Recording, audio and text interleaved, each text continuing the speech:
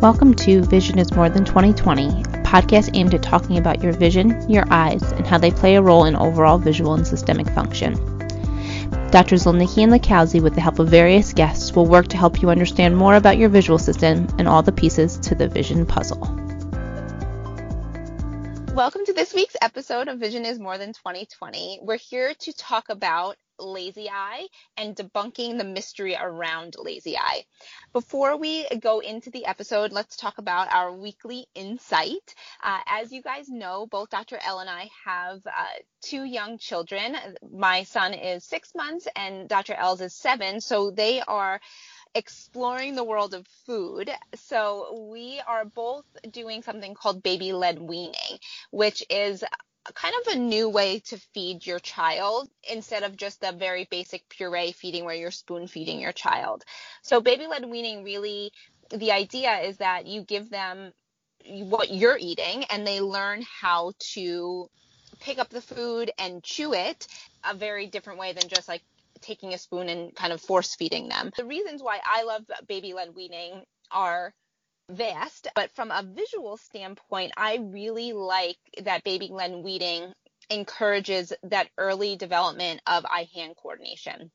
And I know, Dr. L, you're probably seeing this with Teddy firsthand as he's your first, that you can see them see what they want to pick up and the reach and the grab and then the shove into their mouth.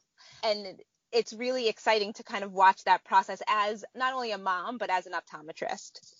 Absolutely. I have seen a huge jump up in Teddy's gross motor and fine motor skills by introducing food in this manner. Just them even having the chance to practice something in that way throughout the day where they have to visualize where something is in space, then make that motor response, pick it up with their fingers, bring it right to their mouth is such a great building tool for their motor skills. And then you see your babies translate that into their play with other objects too. It's really crazy to see. Yeah, I like that you brought up that it's not just the gross motor, it's also that fine motor, that like pincer grasp, him being able to pick up smaller and smaller objects, and that pincer grasp eventually translates into being able to hold a pen, to color and to draw and to write their name and write in general. So laying these early foundational skills are so critical. So it's not something that every parent hears about, because a lot of times when you have a baby, you just listen to what your parents do. You say, Mom, what did you do? How did you feed me? And most times it was just puree and spoon feeding. And there's benefits to that too. But really, I encourage all of our listeners to really look into baby-led weaning to help lay those early motor and visual motor skills. So now we want to talk a little bit to you about amblyopia and what that means. So amblyopia is essentially the medical term for what a lot of people call a lazy eye, which Dr. Zolnicki and I are not huge fans of that term. I think that it puts a really bad connotation onto what amblyopia is, and especially in a child who is maybe being diagnosed with this. To hear that word lazy eye, it puts a little bit of onus on the child, as if they haven't been using that eye, they're being lazy about it. And so we're going to kind of describe more so the underlying medical condition and try to debunk some of the myths that might be out there or misinformation that might be out there about amblyopia. Why this is so important is amblyopia really is fairly prevalent in our world. About 2 to 4% of the population are diagnosed with amblyopia, and it's a very misunderstood diagnosis. I had a patient a few weeks ago that came in, an 8-year-old patient. The father brought the girl in because she had her first eye exam elsewhere earlier in the year, was diagnosed for the first time with amblyopia, and was basically told, it's because you have a really high prescription in one eye. It's really too high to prescribe anything for you, and there's really nothing that I can do. Go see Dr. Lakowski at Twin Forks Optometry. Maybe there's something that she can do, but you're a little too old to do anything, and your prescription's too high. End of story. So the father, was really at a loss as to why he was given that information, was very on board with trying to seek out anything that he could do for his daughter, because until that exam, he had no idea that one of her eyes was really not functioning very well at all, and she had very reduced vision in the eye. So we're going to talk a little bit about what causes amblyopia, why it occurs, the process of it, and then the many, many things that we can do about it, even at older ages. Okay, so let's talk a little bit about what amblyopia even means. Amblyopia is defined as the reduction of your best corrected visual acuity to less than 20/20, or at least a 2-line difference in the visual acuity between the two eyes. So essentially reduced visual acuity. We're going to talk a little bit more about how it's much more than just reduced vision in the eye. Really, the overall function of the eye can be reduced, but that's the standard definition. So what causes amblyopia? It means that an eye has an abnormal visual experience during a very critical point in time of life when your eye is really forming that connection to the brain, and the brain is learning how to process visual input from that eye. So big causes of amblyopia can be refractive causes, meaning a really high prescription. Typically this means a really high prescription in one eye and a very minimal prescription in the other eye, or a very asymmetric prescription between the two eyes. This very rarely can also cause binocular amblyopia if there's a really high prescription in both eyes. However, that's not very common. Another big cause of amblyopia is something called strabismus, which essentially means an eye turn. So again, if you have one eye that is aligned and another eye that is turning out or in, that eye that is turning can develop amblyopia. You can then have a combination of these two things. You can have a combination of a prescription difference and an eye turn that can lead to this process of amblyopia.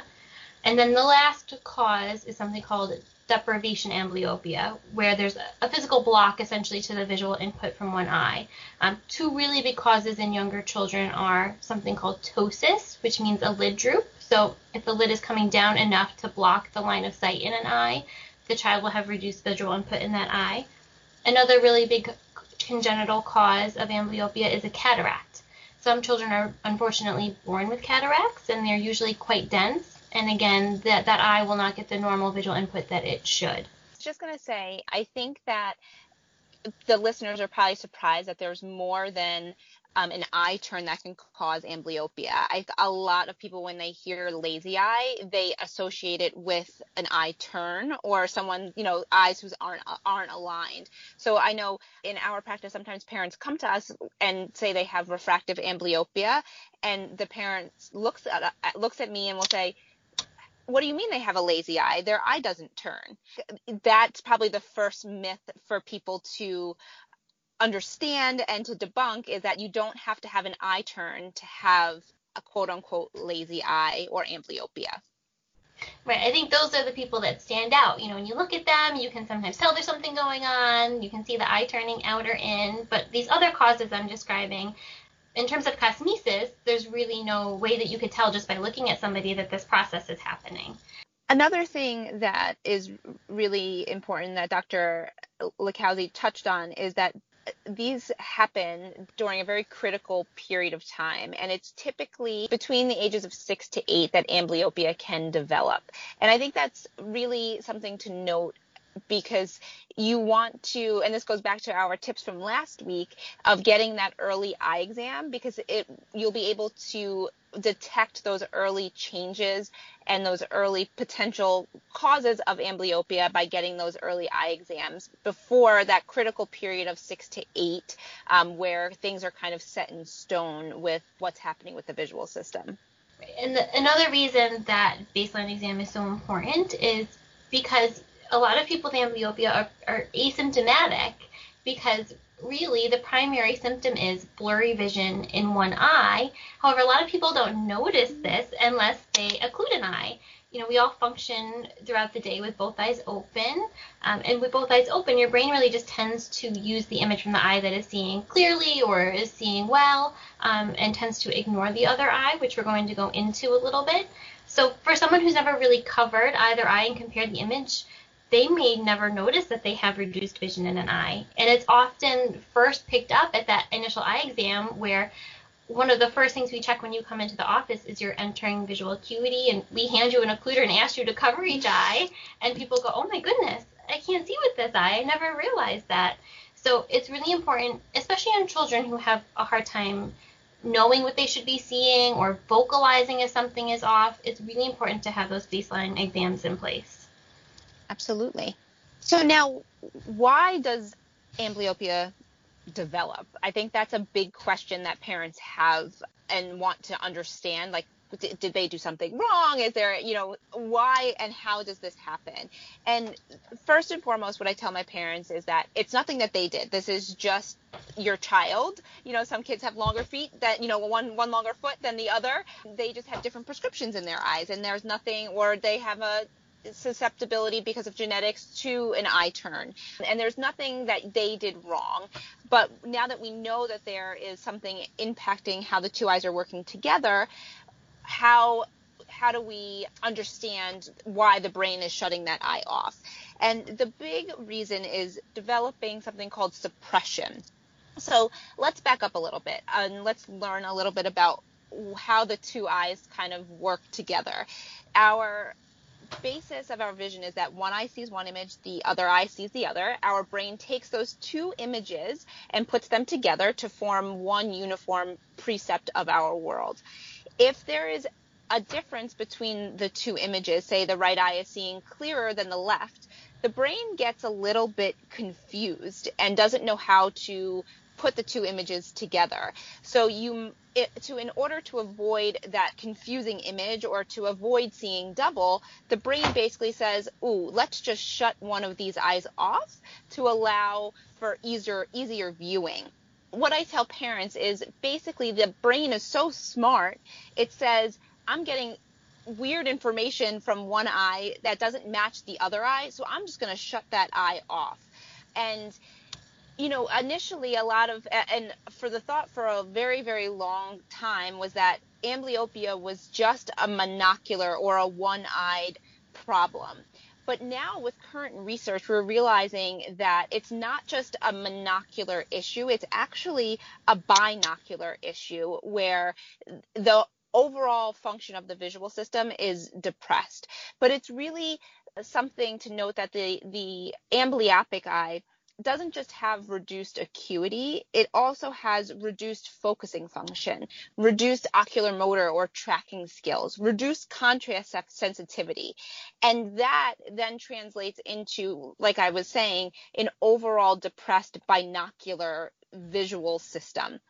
And the understanding that amblyopia is a monocular manifestation of a binocular disorder is really what's changing how we treat amblyopia. Right, and I think that's a really good point because, some people listening might say, well, it sounds like the brain's doing a smart thing. It built in its own mechanism to essentially treat the amblyopia. It's just turning off the eye that sees really blurry or is making you see double vision. But to have our most efficient visual system, we really need to have that binocular function in place. The two eyes working together is what enables us to use our vision efficiently, to see in 3D, to have appropriate depth perception. So while these patients may not really have reported symptoms and the brain kind of built in this mechanism to help it, these patients really don't have the visual skills necessary to have the most efficient and comfortable vision.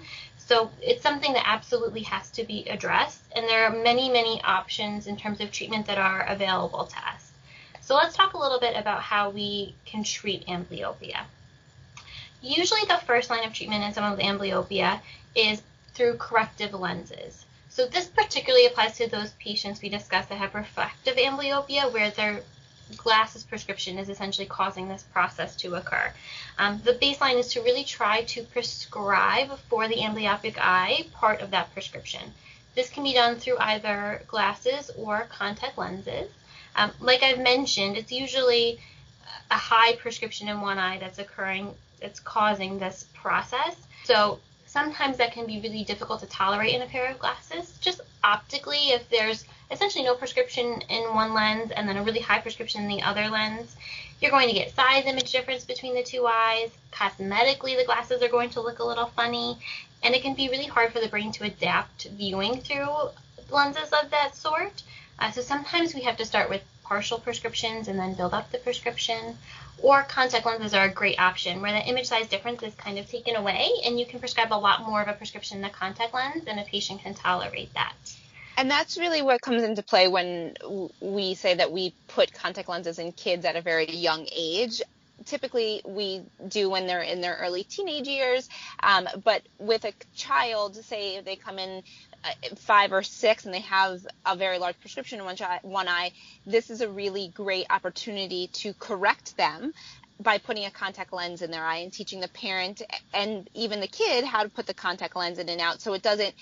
There is a solution, right? Going back to your patient you had just a few weeks ago, that doctor said you can't get glasses because it's too different in the two eyes. It's going to make him uncomfortable, which is a very true statement. The glasses wouldn't be comfortable, but that doesn't mean that there's no option for that child, and that contact lenses is the solution in that instance. Right, that's the exact conversation I had with that girl and her father. Was we started with a partial glasses prescription. I'm going to monitor her visual acuity gains from there, and then we talked about likely starting contact lens wear in the near future as we build up her prescription. Awesome. Another option in terms of corrective lenses are those patients that have strabismus or an eye turn. Sometimes Prism can be a useful tool in glasses to try to help gain a little bit of alignment between the two eyes. The next area of management is an area that's become a little bit more controversial in the past couple years. It's essentially penalization therapy. So what does that mean? That means turning off the good eye for a period of time and allowing the amblyopic eye to have some visual stimulation. Because with the two eyes open, the brain is going to continue to just suppress the amblyopic eye and use the information from the eye that is seeing well. So by shutting off the better seeing eye, you're giving the amblyopic eye a chance to view the world and get stimulated.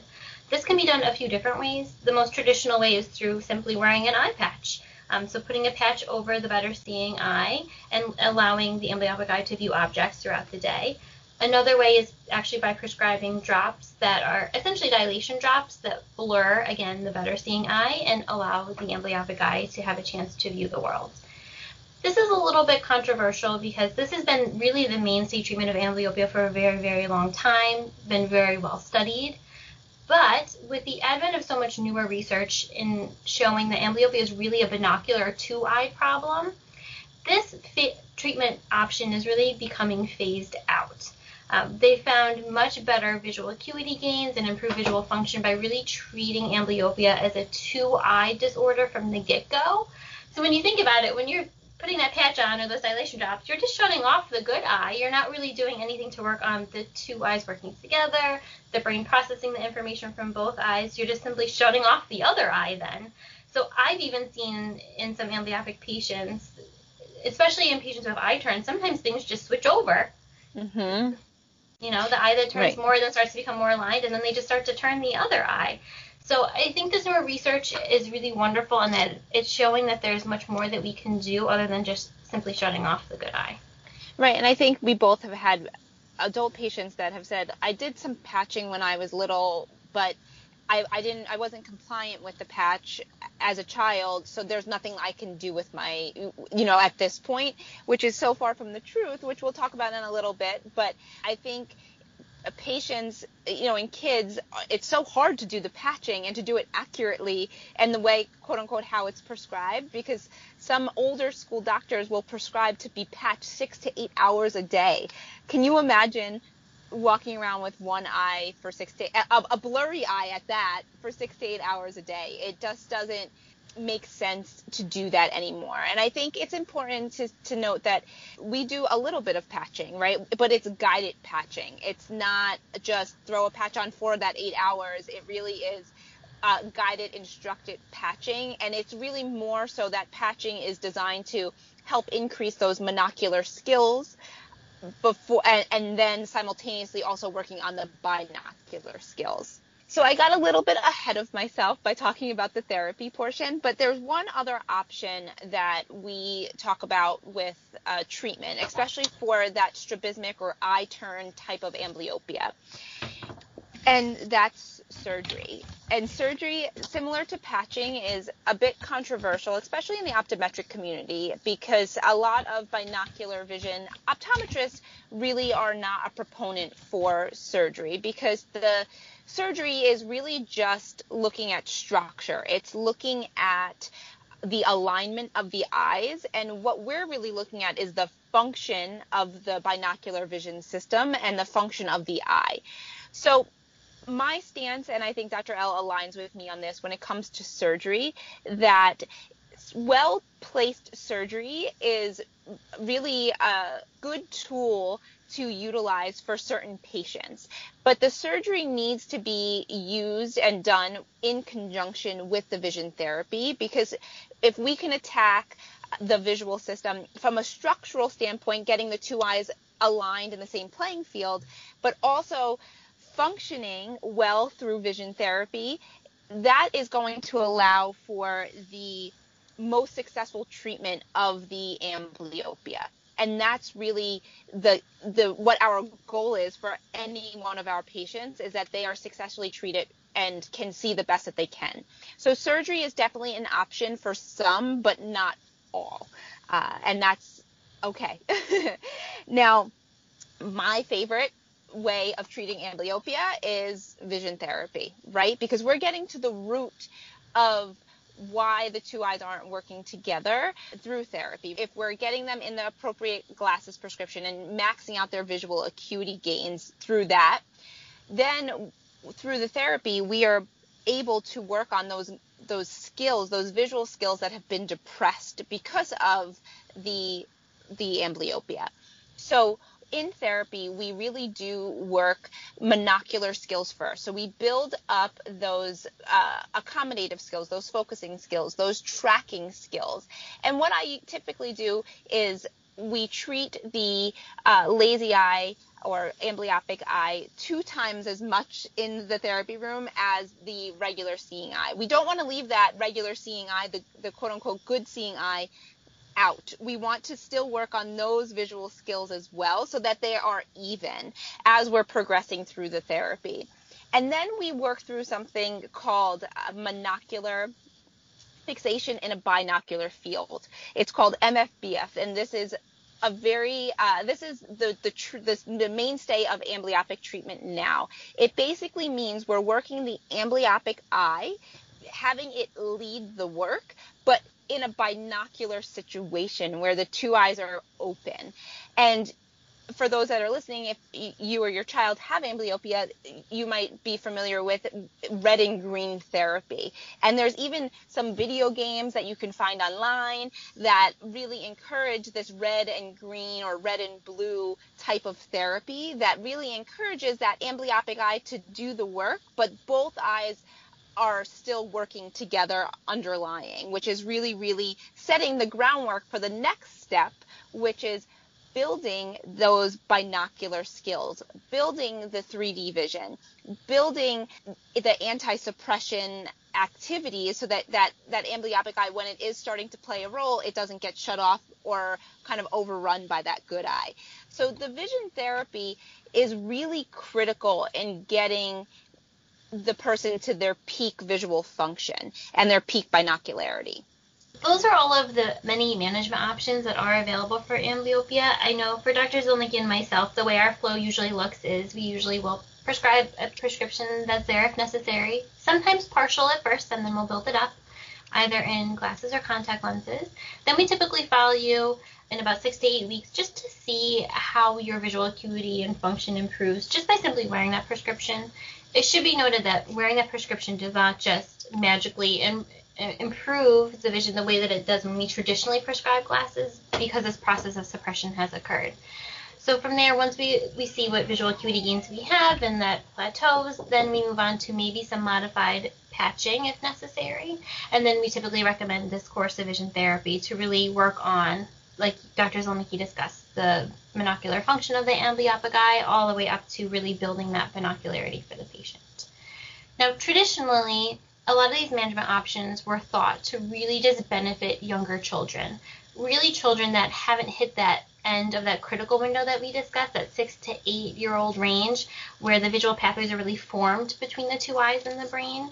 But there has been so much newer research in the area of neuroplasticity that now we know that's simply not true. There's a lot of options that we can do for our older amblyopia patients as well. And I think we could probably do a whole episode talking about adult amblyopes. But we just want the listeners out there to know that if you're an adult who has amblyopia and you've never tried any of these management options, there are things that we can do to help you. Sometimes the visual gains that we get aren't, the same as if you were managed when you were younger, but we can certainly improve your visual function. There's a really great advocate for this. This woman called Stereo Sue, who wrote a book called Fixing My Gaze, where she was an amblyope untreated until she was an adult. She was very committed to a very long course of intense vision therapy, but she was actually able to regain stereo vision, which means 3D vision, and it had a huge impact on her life. So it is possible to treat adult amblyopes as well. Right, and I think it's really something special and even almost more rewarding for our adult amblyopic patients, because they've lived their life thinking that nothing can be done. And then you tell them, wait a second, no, we can. And we do the course of vision therapy and guide that. And they are typically so excited because they've made all these adaptations to kind of get through life. And, they just wrote themselves off as not good readers or unable to perform certain things or play certain sports, and then they realize, wait a second, there is a treatment option, and I can do these things. And when they are able to do the things that they thought they never could do, it's so rewarding from our standpoint because you've helped them and changed their life, and it's really, really exciting. So, like Dr. L said, if you are an adult amblyope, there are definite treatment options for you. So we hope that you learned a lot about lazy eyes and what they actually are, that you understand now how that lazy eye term isn't really our favorite. We hope people out there start to refer to it as amblyopia now that you know so much about it. It doesn't just mean that it's someone with an eye turn. There can be other causes of it.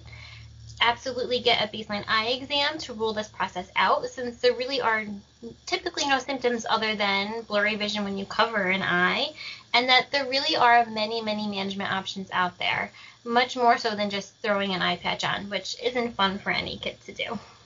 Absolutely not. So guys, we are so excited for the next series of podcasts coming out. Next week, we're going to be doing a vision and learning subject where we are going to learn all about the visual skills that contribute to really successful learning. So you can follow us on our Facebook or Instagram at twinforksoptometry.com. You can leave comments or questions, and we'll be sure to answer those. I hope you guys have a great rest of the week.